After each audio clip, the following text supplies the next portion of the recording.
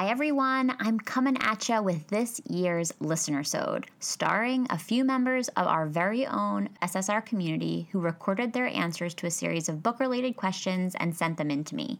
I can't wait for you to hear all of the inspired things that everyone has to say. I want to say a big thank you to everyone who participated. I appreciate you so much. Bear in mind that you might find the audio to be a little inconsistent in this episode, but that's only because it was a team effort, which is way more important than perfection, right? All of the Listenersode participants mentioned lots of book titles and episodes of SSR, and I've listed all of them in the show notes for your reference. You can find these show notes at www.ssrpodcast.com/listen/episode 126. There are many other things to check out over at www.ssrpodcast.com, including our SSR blog and shop, and a link to support the show on Patreon. Shout out to all the Patreon supporters tuning in now. If Patreon isn't your thing, you can still support the podcast as we wrap up one crazy year and begin another.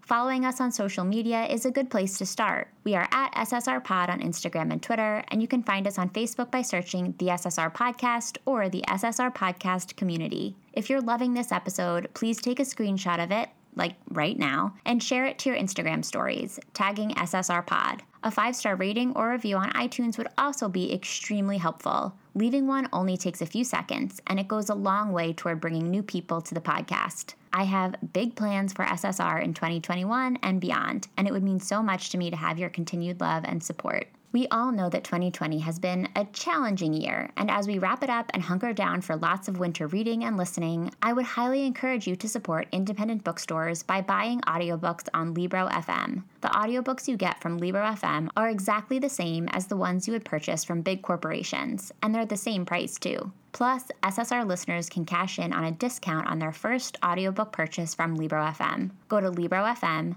that's libro.fm, and use code SSRPOD when prompted on the site to get a 2-month audiobook membership for the price of just 1 month.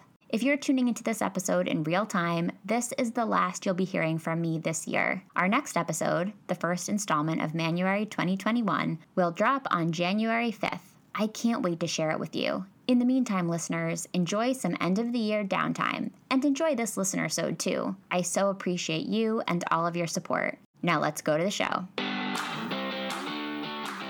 Welcome to the SSR Podcast. You may recognize SSR as an elementary school era abbreviation for silent sustained reading, but if you don't, that's okay. What it stands for here is Shit She Read. Each week, we'll crack the binding on an old school read written for kids or teens and talk about it from a kind of grown-up perspective.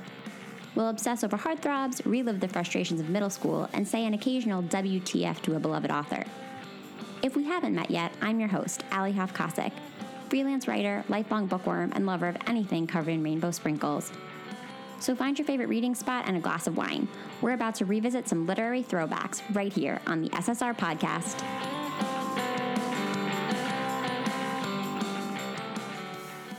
Let's just jump right in and get started. The first question I asked for this year's Listenersode was a classic. What was your favorite book as a teen or tween, and why?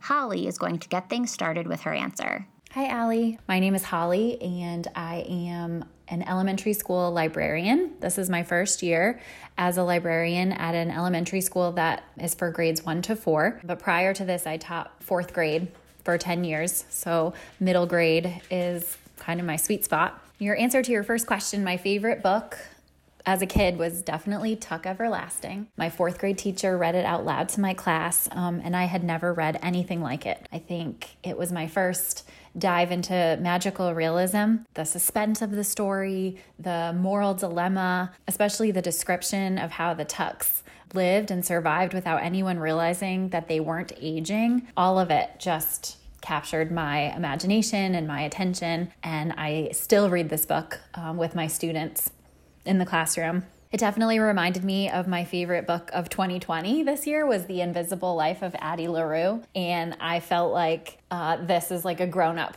Tuck Everlasting. Anyone that loves Tuck Everlasting will absolutely love Addie LaRue. And you also did a great episode with Chelsea from Novel Pairings about Tuck Everlasting. It was one of the first episodes I listened to when I found your podcast, and I was glad that the book held up. Holly, I was also a big fan of Tuck Everlasting when I was a kid. I loved doing that episode with Chelsea last year. Listeners, if you haven't tuned into that conversation yet, it's episode 34. Next up to fill us in on her favorite book from her tween and teen years is Diane. Hey, Allie, this is Diane, and my favorite book as a tween would probably be Harriet the Spy by Louise Fitzhugh, a much contentious book. Going back to your inaugural episode of this podcast, I remember when my third grade teacher read it to us way back, it was like 1987. And I remember thinking this Harriet character was the most original character I had heard of in literature at that time as a 7-8-year-old. I thought she was so different from the goody two-shoes, always do well, always do right characters I had read before. I thought she was great. And I know she's also very mean, which is probably why I haven't read this book in a long time. So this would be one that I'm kind of almost afraid to read again because I put it on such a high pedestal, held it in such high regard that to read it now, knowing, she wasn't the greatest of all people, but, she's also flawed, and I think that's more realistic than some of the other characters in books from that time. My friend Brittany and I had quite the in-depth discussion about all things Harriet the Spy back on the very first episode of the podcast, which I will admit I am probably too scared to listen to again. I was just a little baby podcaster. But Diane, I will say that I get so much feedback from people who hold Harriet and her story close to their hearts, and that my complicated opinion about that book is not necessarily the most popular one. So you're not alone. Coming up next, I would like to introduce you to the hosts of Down the Yellow Brick Pod, Tara and MK, who will share more about their faves. Hey, Allie. Hi. It's Tara. I'm MK. And we are at Down the Yellow Brick Pod, which is a podcast all about the wonderful world of Oz. We just completed reading the original text of The Wonderful Wizard of Oz by L. Frank Baum, treating it as sacred, and are so happy to connect with you on these amazing questions that you asked. So, do you want to take the first question? Yes! What was your favorite book as a teen or tween? Why? Oh my goodness. The first one that pops into my brain is Stargirl by Jerry Spinelli. Amazing. Did you ever read that one? I think it's on SSR. You oh gotta my check that goodness. out. I gotta check out that episode. I never read Stargirl. I think I may have been like just a slightly I could see that. older. I am older than M by about 4 or 5 years. 4 or 5, yeah. Yeah, so I think I could see that. It was on the cusp for me. Yeah, I remember like elementary, middle school. I loved it, and I loved the cover. It was like this really bright blue with a picture of almost like a bathroom stall girl with like a little dress and then a yellow star above I remember her. that. Stargirl. Yes, Stargirl. And I loved that the story focused on this young girl who is different. She wears like interesting clothes, but she's also super generous. Like she leaves people presents on their front doorsteps, but then she just randomly disappears. And I was always so enticed by her mysterious personality, and I always wore kind of strange, funky outfits as a kid, so I felt like we were kindred spirits. So I still have a copy of Stargirl with me, and I need to reread it and need to listen to the episode and watch the Disney Plus series. Amazing. So Stargirl, that's one of my favorites. Tara and MK, I love having my fellow podcasters join me for this Listenersode. Thank you so much for being part of this. Becky is up next to answer question number 1. That's such a tough question, and one I could answer a million different ways. But one series that I have consistently reread and loved since I was about 11 is The Song of the Lioness Quartet by Tamara Pierce. Alana and her twin brother switch places and pretend to be twin brothers so that she can train to be a knight and he can study sorcery. I love the way Alana overcomes adversity and stigmatism. I love her stubbornness and tenacity. I also love her development from a tomboy to a woman, comfortable with both her strength and femininity. Pierce's world building is immersive, and her characters always feel real to me. She takes young readers seriously and doesn't write down to them. Becky, you know I love a YA author who doesn't write down to readers. I actually had my first experience reading about Alana for SSR all the way back on episode 44. I echo so much of what you just shared. Everyone say hi to Chelsea. Hey, Allie. My name is Chelsea, and I'm an elementary school librarian in Southern California. I'm also on Instagram at _cool_librarian. I'm excited to answer some of these questions for the Listenersode. One of the questions was to talk about your favorite book as a tween or teen. And I think my favorite book as a tween was Full Tilt by Neil Shusterman, who's actually gone on to write many wildly successful YA series since I read Full Tilt. Full Tilt is the story of 16-year-old Blake.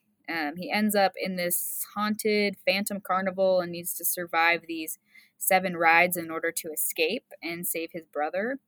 The rides all kind of represent a deep-seated fear of Blake's, which added a layer of suspense and meaning for me as a reader to his survival. I actually wasn't a huge reader growing up, but this book was one of the first times that I felt that voracious reader feeling of not being able to put the book down. I also was at an age where I was kind of picking up on those metaphors happening throughout there, and it was just kind of mind-blowing to me as a 12-year-old to be seeing a book address deep-seated fears and things like that. I love that we have multiple school librarians pitching in on this episode. I still remember my own elementary school librarian, Miss Tallarico. On the very off chance that you're listening, Miss Tallarico, you better send me a DM. Hannah will fill us in on her favorite tween book now.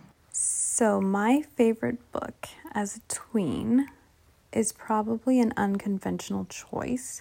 I definitely was very into Nancy Drew and read every single one of those books, but what I called my favorite book for many years was The Phantom of the Opera.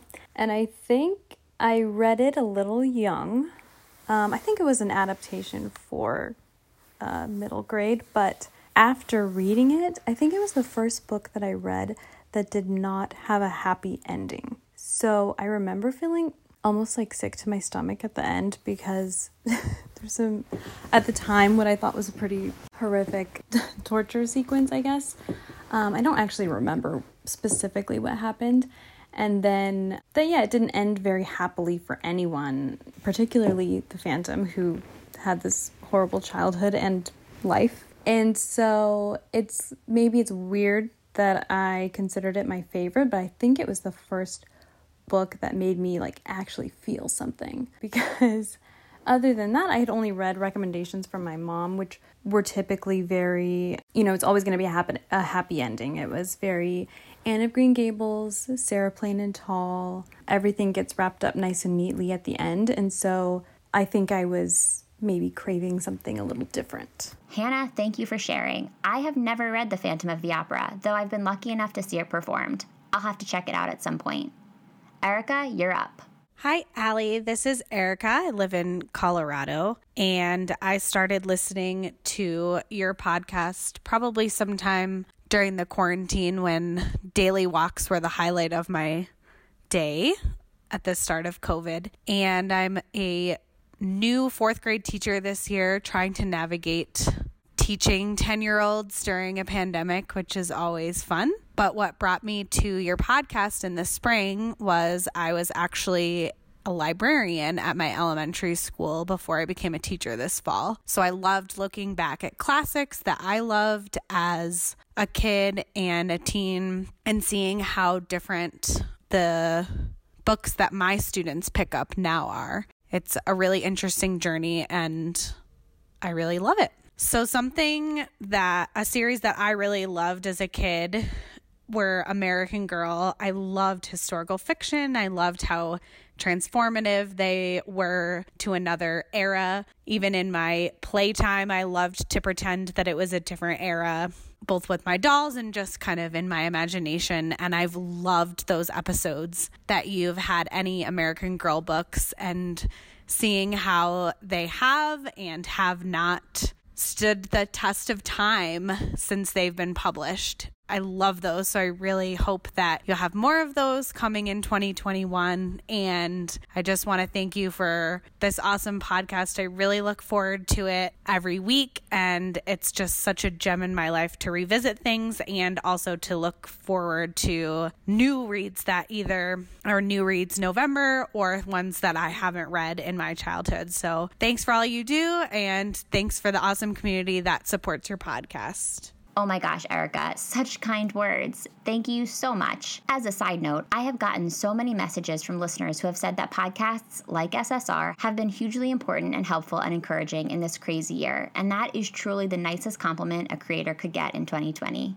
It's really the least I can do. Now, let's welcome Christina to the Listenersode. Hey, this is Christina from Tampa. One of my favorite book series as a tween, I guess, even though that phrase didn't exist when I was a tween, was the Animorphs series. Every kid of a certain age can remember now what it was like to get this, when there was book fairs and you would get it, and these books were always in there, and just, I read them as much as I could with libraries and everything, but there was about 60 of these books, and they were like $4 each, and so after a certain point, I never read the ending, and it was the best day of my life. Honestly, when I was in college and I found the entire series at a thrift shop for 25 cents a book, I bought those books.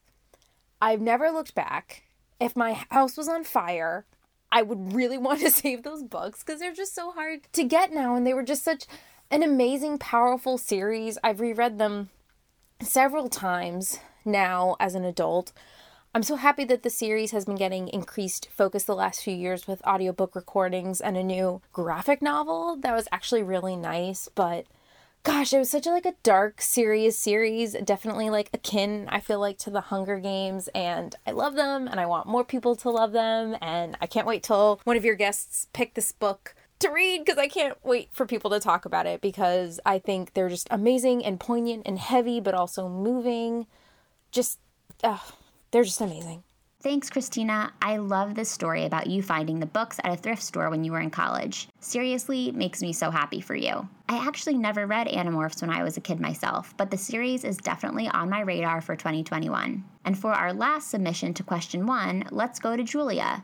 Julia contributed to last year's Listenersode as well, and I'm thrilled to have her back for round 2. I have almost blocked out everything I read from ages 12 to 22 because all of the reading I did was for school and I didn't feel passionately about any of it. But before that, the book I remember loving most is called Mandy, and it's written by Julie Edwards, who's actually Julie Andrews from Mary Poppins and The Sound of Music. It's a middle grade book about an orphan, surprise, surprise, who discovers an abandoned cottage in the woods, and she adopts it and fixes it up and ends up enjoying it. And she thinks nobody else knows about the cottage, but when she finds herself ill and stuck there, a special character comes to her rescue, and she learns that she's less alone as an orphan than she thinks.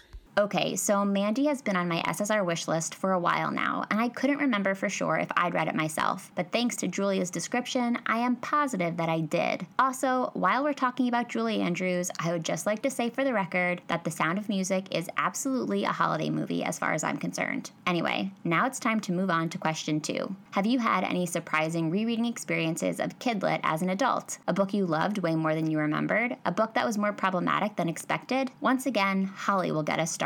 As a teacher, I was excited to read Mrs. Pigglewiggle out loud to my students. And I remember loving this book as a kid, which is about different families who go see Mrs. Pigglewiggle to kind of help cure their children of different bad habits. And as I was reading, I kind of had to censor myself a little bit as I was reading out loud to my students. And I was so disappointed in the way that families were portrayed. It was always the mom who was the stay-at-home mom with the kids. There was always a father who was really dismissive of what the mom was worried about and very sort of uninvolved with child raising. There were lots of threats like, wait until your father gets home.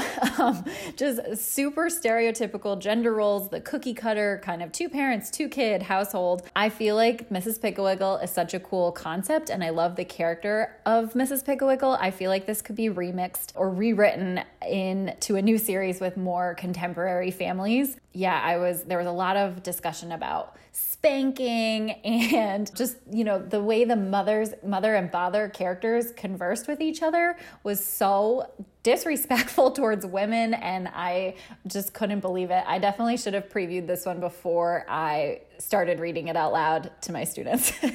Whoops. You should all know by now that I think teachers everywhere are superheroes, but this experience Holly just described is one that I had actually never thought about. Yikes. I can't imagine how I would handle that in an on-the-spot read-aloud situation. Sounds like you rolled with it. You haven't met Kate yet, but she's going to share with you a little about a rereading experience of her own.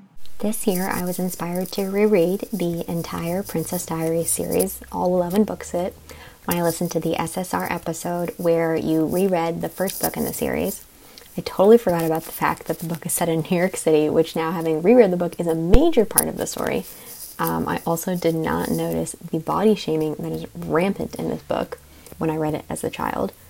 That being said, I still really enjoyed rereading this series again, and it brought back memories from my middle school days. Thanks, Kate. Kate and I have actually chatted in my Instagram DMs about the Princess Diaries series as a whole, and I'm thinking that I need to move beyond the first book one of these days. Your turn to talk about some kidlit you've reread as a grown-up, Diane. The Betsy Tacy books by Maud Hart Lovelace. Not the ones where they're kids, but her high school years.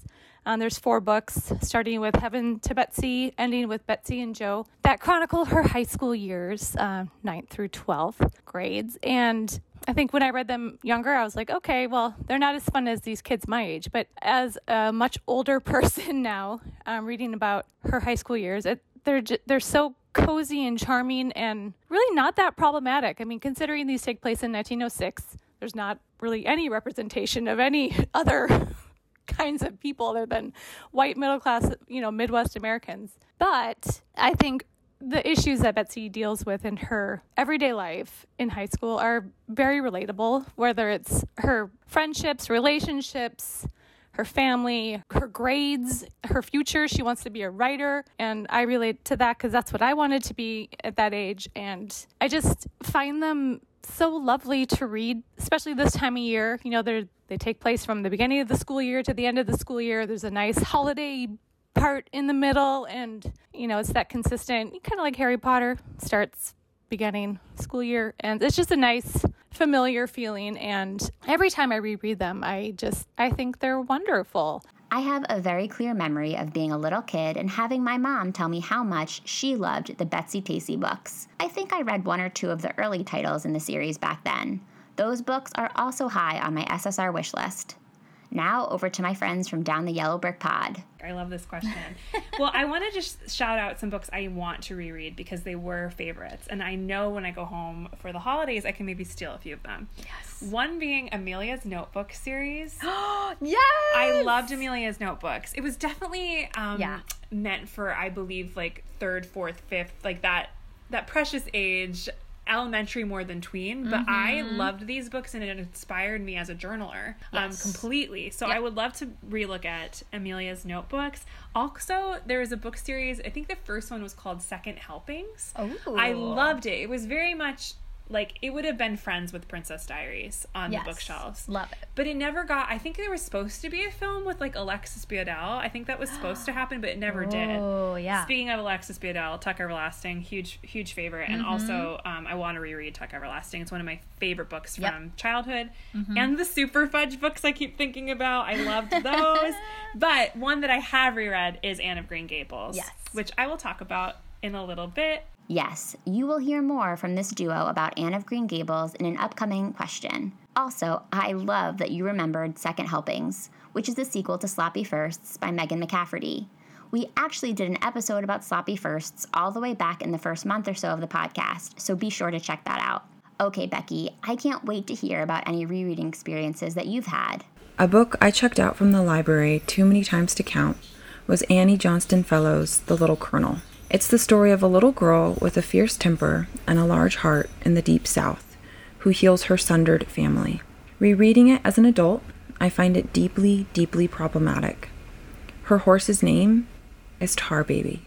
It romanticizes the Southern cause in the Civil War, slavery, and the parts of Southern culture most designed to perpetuate racism. Wow, that does sound deeply problematic. I've actually never heard of this book, so that's extra interesting for me. Chelsea is going to pick up where she left off in the last question with her favorite book, Full Tilt. The book is actually one of the few that I have reread in my life. I'm not a huge rereader, but I found it held up pretty well over time, which is always a nice surprise, as we know, listening to all the problematic books that we see on the podcast. One surprising rereading experience I had was Deanie by Judy Blume. I loved this book as a kid, and I reread it recently for a class in grad school. I actually really kind of hated it.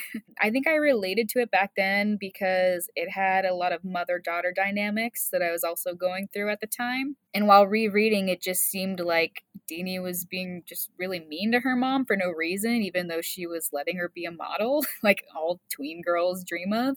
The story actually centers largely around Deanie's diagnosis of scoliosis, but I felt like it was kind of just a regular problem novel where her scoliosis became a personality trait. Sorry, Judy, I love you, but it just felt a little like they were just trying to focus too much on that and not about Deanie as a person. Look, Judy Blume, you're still basically the reigning queen of SSR, and here's a very little known fact. There is a lost episode of the podcast about Deanie. It was one of the very first episodes that I recorded back in 2018, and the audio was pretty rough, so it was never released. Someday, there's going to be a redo. It's Hannah's turn. A surprising reread for me was I recently read Anne of Green Gables, and in general, I think that it held up for me, and I still think it's a very charming story. I think only a certain scene surprised me, which was, well, there were multiple times that Marilla made racist comments. And I remember being just a little taken aback because it's said very casually. And, you know, Anne doesn't really respond to it. She kind of just moves on, or whoever she's talking to at the time just kind of moves on. And yeah, I was surprised by that because I feel like Marilla is such a revered character. And I actually think it's kind of obviously I think what she said was terrible, but I enjoyed that it kind of showed this generational gap between Marilla and Anne.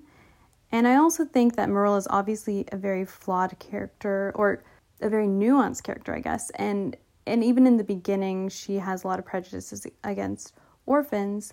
So it kind of shows that she's not a terrible person, but she is very ignorant. I feel like in 2020, it was very relatable to have a generational gap and someone that you admire and that has done a lot for you, but maybe says off-color things sometimes. And I don't think it was a good example of how to respond to that, because there wasn't really a response to it, but I think it's very interesting to see that. So interesting. Love to hear how you're bringing it back to 2020. Julia's talking rereads next. I haven't yet had any surprising rereading experiences as an adult, but I did have a surprising first-time read as an adult as a result of SSR.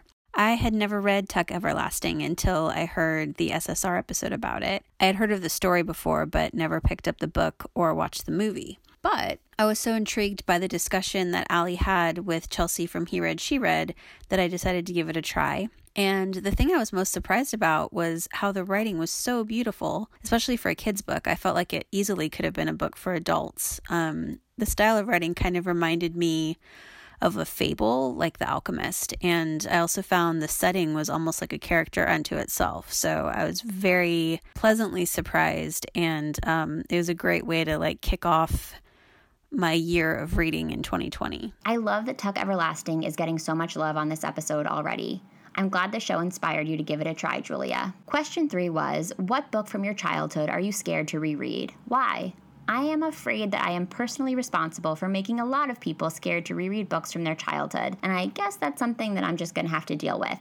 Whoops. Holly's up first. I am scared to reread The True Confessions of Charlotte Doyle by Avi. I put this on my favorites list, my favorite books as a kid, and so I'm scared for the reason that we're all scared to reread. I'm scared it won't hold up. I was on a bulletin board. One of the staff members decided to put up a bulletin board with teachers' pictures and what our favorite books as kids were, and this is the one I picked. But I haven't reread it in a long time. It's on my list to reread very soon. It's about a young, wealthy girl named Charlotte, and she's traveling from England to America, but she's stuck traveling on a merchant ship. And on the back it says there's a, quote, ruthless captain and a mutinous crew, and she ends up being accused of murder. I remember it being a fantastic read that really grabbed my attention as, I think, a fifth grader. And she was such a plucky heroine and facing all these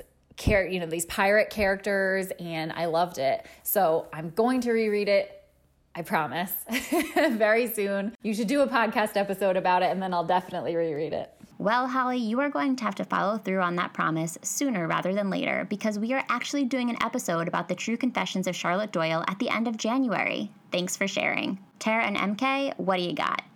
I remember really, I don't know if scared, how would I describe it? I remember really loving the book The Giver by Lewis Lowry. Sure. But I also remember feeling very kind of, I don't know if scared feels a little too intense. I remember just feeling a little uncomfortable or disconcerted by this alternate world, like society. And I just wonder how I would feel rereading it. If it would like connect me to that elementary schooler who was like, wait, what is happening in this world, in this book? Maybe not scared, but maybe just like curious. Okay, what is this going to be? Because I loved that book so much, but it was one of those books I only read once because I didn't really want to put myself through it again. I never read The Giver. Yeah. We missed it. Yeah. Wow, Yeah. I love that. I love that answer. Check out episode 80 if you haven't. It's all about The Giver. Becky, the floor is yours. Because I'm a notorious rereader, there are very few books I loved as a child that I haven't read again.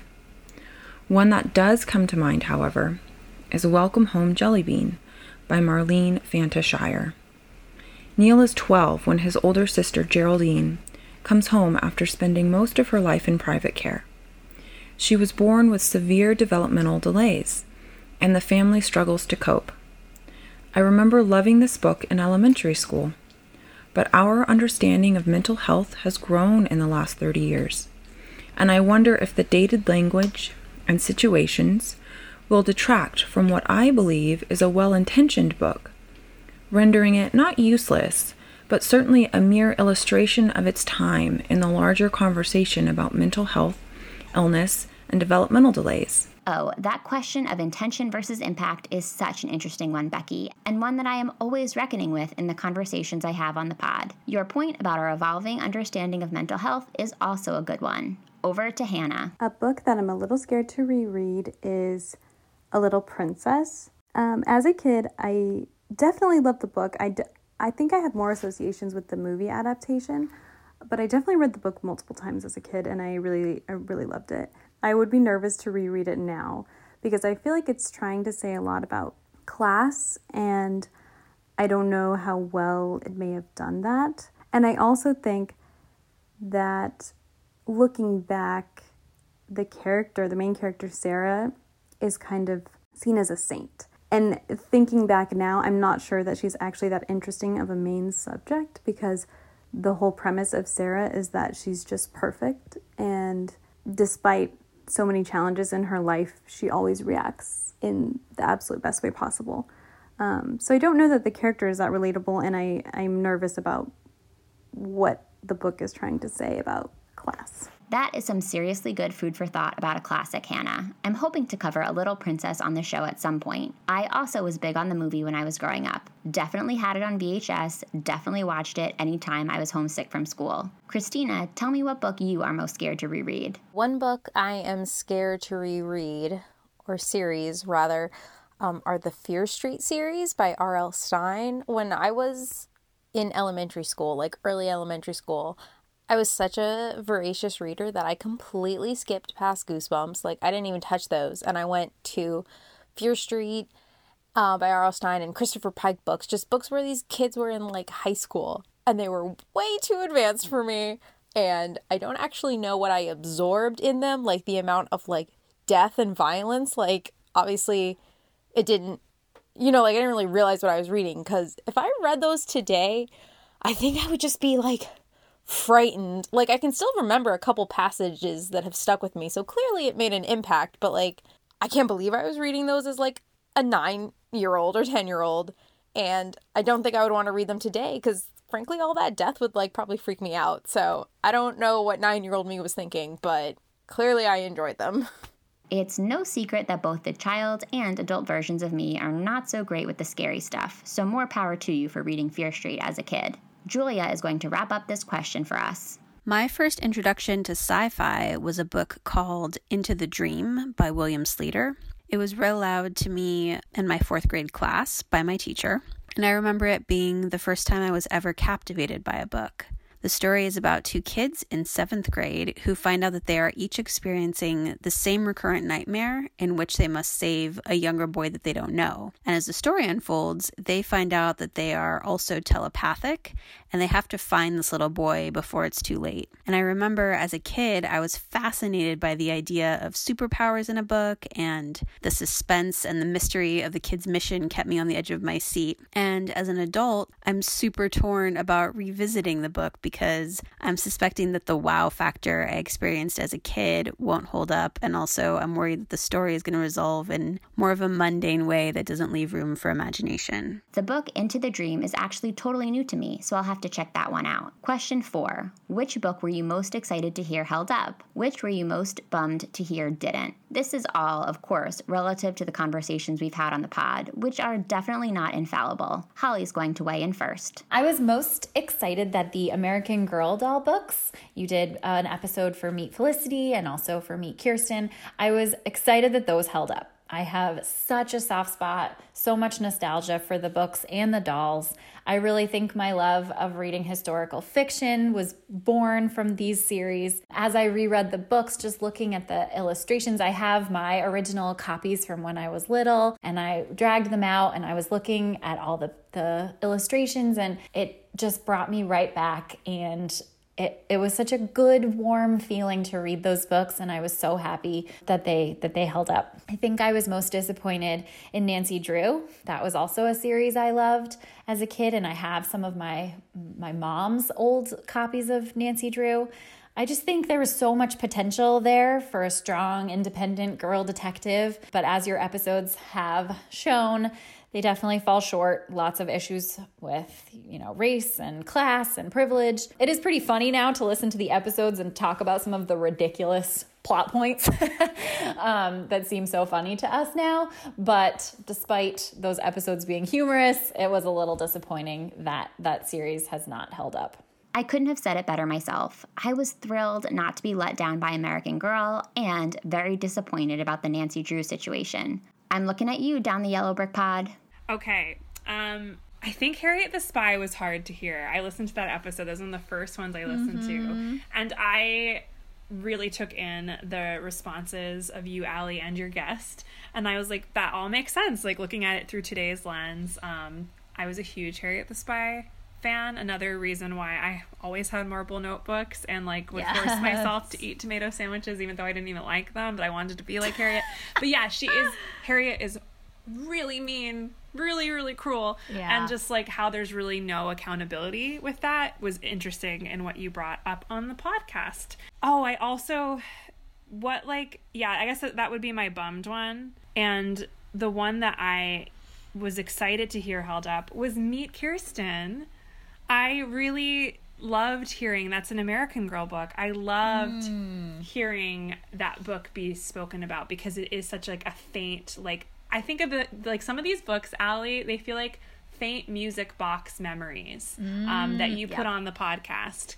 Like I could hear the twinkling of the memories I have with these books, but they're so distant. So you really do a nice job of getting them back, not to being faint, to being like a little bit louder and like feeling like a child again and remembering certain things. So I really thank you for that. But I really, really enjoyed the Meet Kirsten and like how you guys looked at her truck to America and the immigrant story and the fear of not being able to speak the language when you arrive somewhere. And like, as a little girl, what does that mean? I lived for that. So thank you for diving into that book.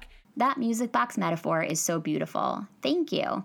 I take it as a compliment, and I will forever think of myself and this podcast as the obnoxious volume dial on all of your music boxes. Also, if there's one thing I've learned putting together this Listenersode, it's that this year's American Girl episodes were big winners. Okay, Becky, your turn. I'm tickled that we seem to share an abiding love of Louisa May Alcott's Little Women. And it was so fun to hear you introduced to Eight Cousins and Rose in Bloom.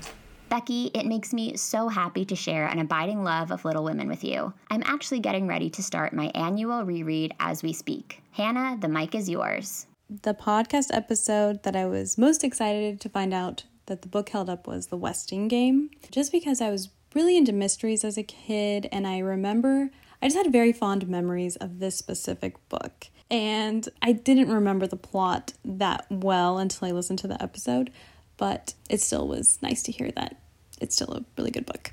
And the podcast episode that I was most bummed, I guess, was Harriet the Spy. And I totally agreed with everything that you guys were discussing, and the fact that Harriet was actually a pretty terrible protagonist. Totally agreed with that. But I had such great memories of that as a kid, and I remember like putting together my own spy kit and like trying to like write things down, and I feel like I had so much fun playing that part, that realizing that she actually wasn't a great person to be looking up to. It was sad, but I definitely agreed with what you guys said. I think I just have to accept the fact that I'm going to be responsible for breaking hearts with Harriet the Spy for like the rest of my life. Sorry. Julia will share now. I was bummed to hear about how awful Peter Pan was and what a weirdo J.M. Barrie was as a person. I suppose those of us who watched Disney's animated Peter Pan could have guessed that there were going to be major problems with the book, but did the author have to be a disappointment as well? Like, what's with all of the Lewis Carrolls and Roald Dahls and J.M. Barries? Sometimes I wish I could, like, live in the past, but when I think about the company I might have had to keep, I'm glad that we're all living in a time of like Tomi Adeyemi's and Elizabeth Acevedo's and Jessica Townsend's. I hear you loud and clear, my friend. Why are all of these authors so disappointing? Question 5 is brand new to the Listenersode this year. This is the moment to share your dissenting opinions about discussions we've had on the podcast. Holly, I'm ready for it. I will dissent with your opinion on the Boxcar Children, sort of. I was inspired by the podcast episode to reread my copy. I reread it, I think, in like a half an hour. I thought it was so boring.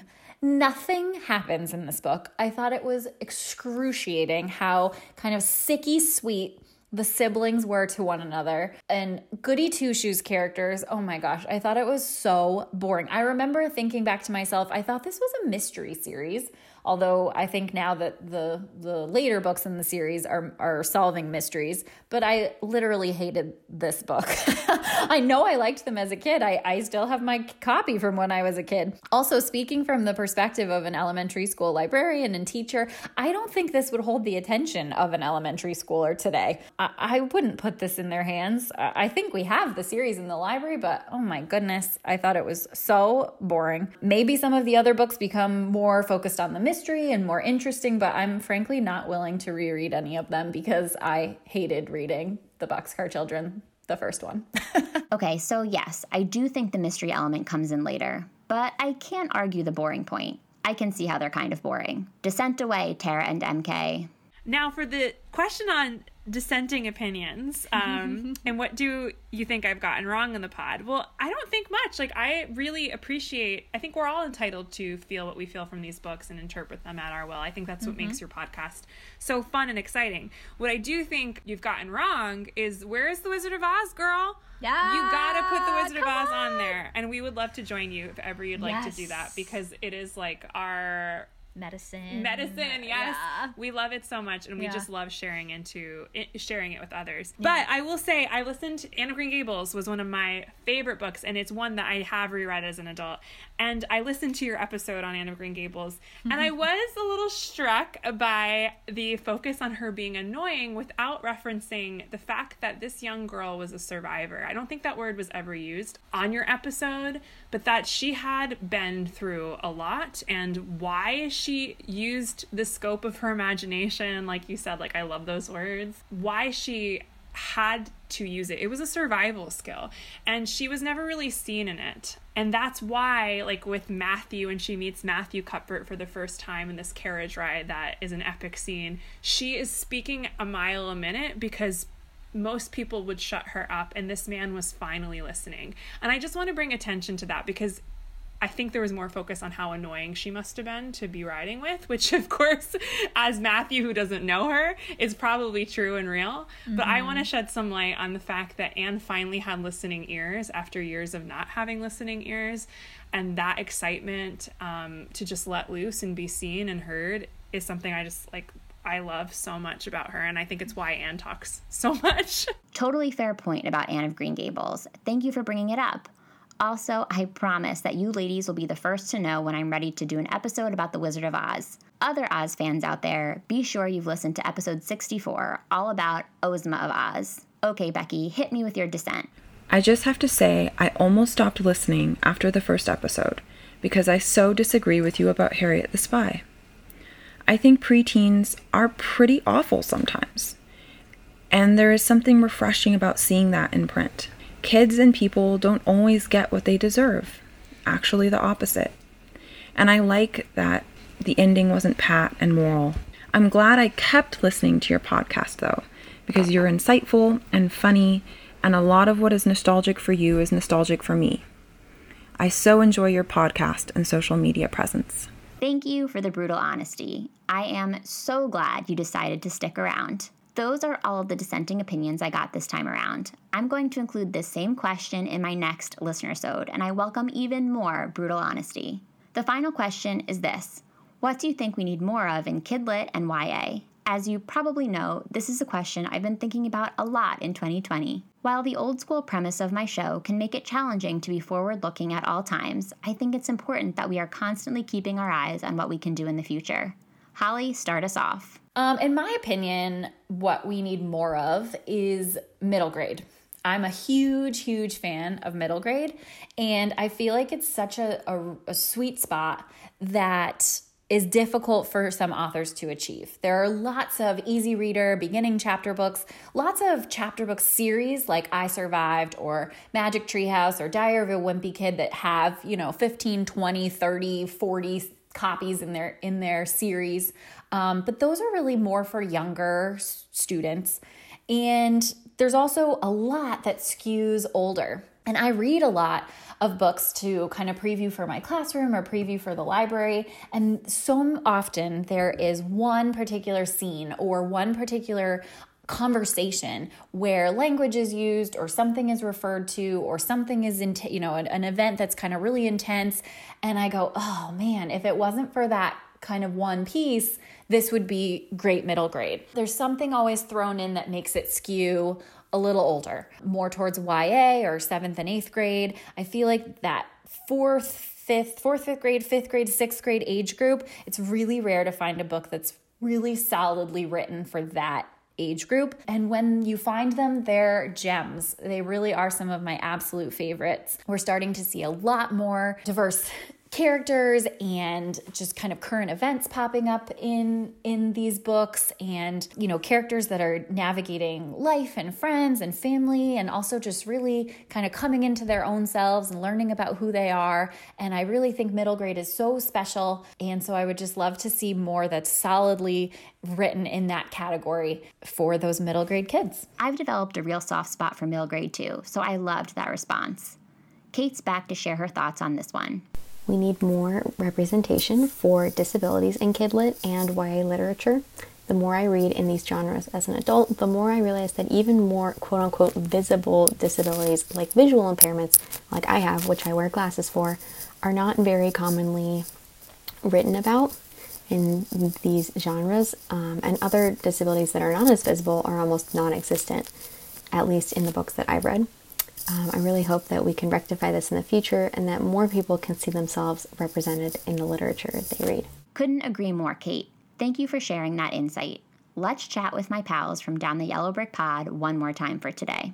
We've talked a bit about this on Down the Yellow Brick Pod. Number one, I think I would love to see maybe kids, a protagonist who is grappling with their own gender identity, whether that is become, getting into the trans community, or just discovering that for themselves. I think that would be really, really cool to see. It would be awesome to see young gay and lesbian protagonists, and even have maybe some like romances in that way. I think I think some YA is getting into that I've seen. So that would be very cool to see more. In a positive way too. I love like Schitt's Creek, for instance. I was just gonna say Schitt's Creek. How it's just so normal to be gay. Yeah. And like I would love to see more of that too with you. Yeah. There's no like parents shunning them, which is obviously, an important part story of life, but it would be great to just be like, this is quote unquote normal. It's not the only story. It's not the only thing. Yeah. Can I piggyback really quick on that? Because you made me think. I think I was misled by a lot of books as a young kid, especially like our trunk of fairy tales and things of like happy endings.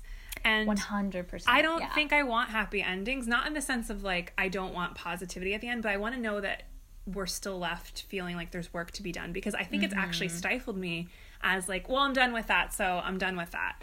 Like I've put it to rest. I put it to rest when like there's so much work to be done, and I want it all tied up. I want to feel that stamina come off the page of this is what's next for us, not we all live happily ever after and you'll never hear about us again. We don't need that. So I definitely want more of that from the lit world. And yes, of course, like this is more, I'm definitely thinking a little bit more fairy tale, but still, I want to know what the next grappling is always at the end.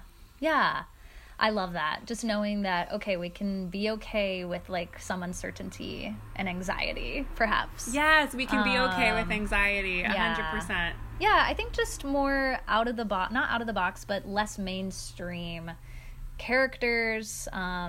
Maybe even I'd love characters who are differently abled. That really would be wonderful. Yes. And for we've talked about this on the pod as well. Positive representation of menstruation. Yes. I think, as opposed to like, here's a book where we're going to talk about menstruation, but just like, oh yeah, I got my period and I don't know, it'd be cool like to have a little bit more of that. And not it just being the first period. Yeah. It being to like just normalize it. Periods are normal. Women are having them all the time. So how do we like talk about it where like people don't squirm or just see it as normal? Yeah, there's so much. Yeah. There's so much to talk about. So many good ideas in that clip, Tara and MK. Tell me what you'd like to see more of, Becky. Certainly more diversity is needed across the entire literary landscape. I think it's most productive to say we need more non-white, non-wealthy, non-cisgendered, and non-straight voices. And I'd like to read more books about regular kids doing regular things. Don't get me wrong. I love fantasy and dystopian fiction and psychological thrillers. And I think stories about eating disorders and drug abuse and mental health and sexuality are important. But sometimes I just want to read about a kid who's just a kid on a planet that, despite climate change and pandemics and a sycophantic soon-to-be ex-president, is pretty incredible. No magic or technology or mystery required. Thanks, Becky. Let's be honest. Normal life is pretty much always worthy of literature. Also, I'm pretty sure I hear a very young SSR fan in the background of that last clip. So fun. Please apologize to them for my bad language. Chelsea's back to share her thoughts on this question.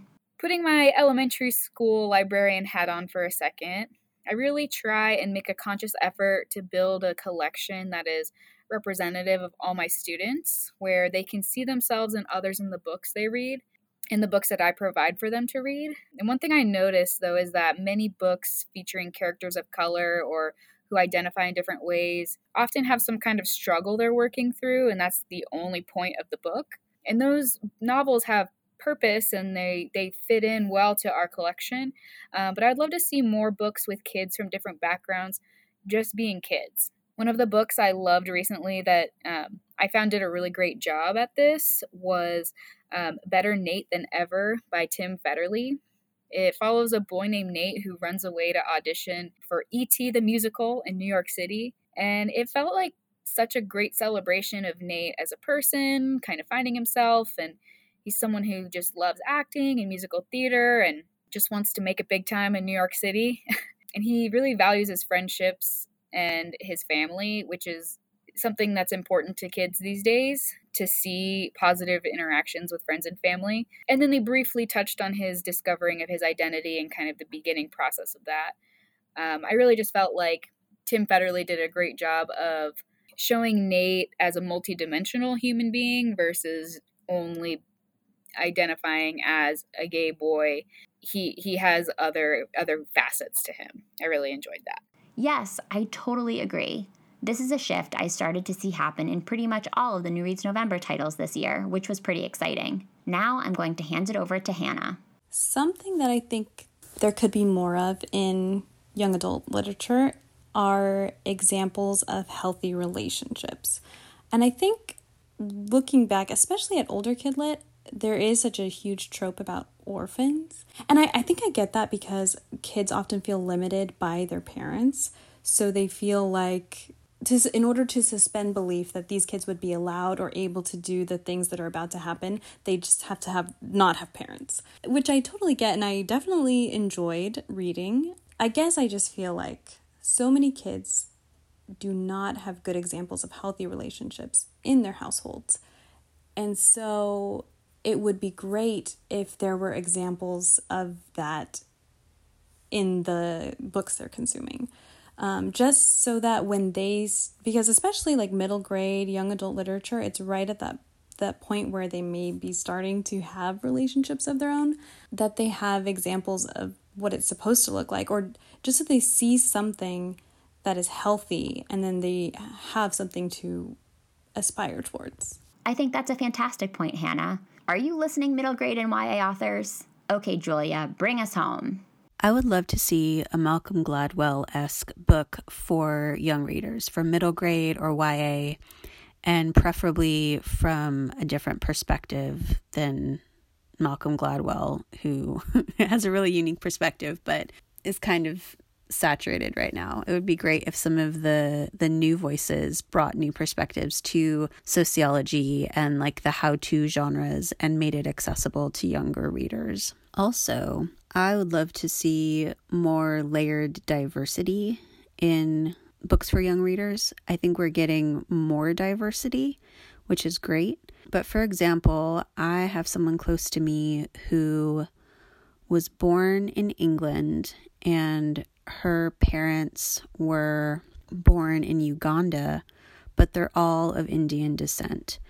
So this person has like 3 different cultures running through her. She's got like traditional Indian culture, she's got Ugandan culture, and she's got British culture. And overlaying all of that, their family is Muslim. So that's a complex set of identities to have in one person, but it's also very common to have that many identities in one person, and also for entire groups to have that set of identities. So this kind of thing is out there in the world being lived, but we don't see it represented in literature or the publishing world barely at all. We're just starting to now. And I think it's really important that these stories are told, these ideas are expressed, and these voices are heard, and not just for adults, but in an accessible way that young readers can understand, because more than likely they are some of the people that hold these identities within themselves. Absolutely, Julia. I think that's a fantastic way to wrap up this episode. Thank you so much to everyone for listening, and thanks so much to the listeners who contributed. I absolutely loved putting this together and learning more about how you see the world of books and SSR. Stay safe and healthy, everyone. I'll be thinking of you as we start this new year, and I'll see you back here in January. Bye for now. SSR is part of the Frolic Podcast Network. Find more podcasts you'll love at frolic.media/podcasts. Thanks so much for listening to the SSR Podcast. Check out our website at www.ssrpodcast.com for show notes and other information. And be sure to connect with us on social media for updates on upcoming episodes, behind-the-scenes inside scoop, and some good old-fashioned book talk. Find us at SSR Pod on Instagram and Twitter, and search SSR Podcast on Facebook to join the group. To reach out directly, you can send me an email at hellossrpod@gmail.com. If you're loving the show, it would mean so much if you could subscribe, leave a 5-star review, and share your thoughts with a comment. And don't forget to tell your friends, too. In the meantime, happy reading. I'll see you next time on the SSR Podcast.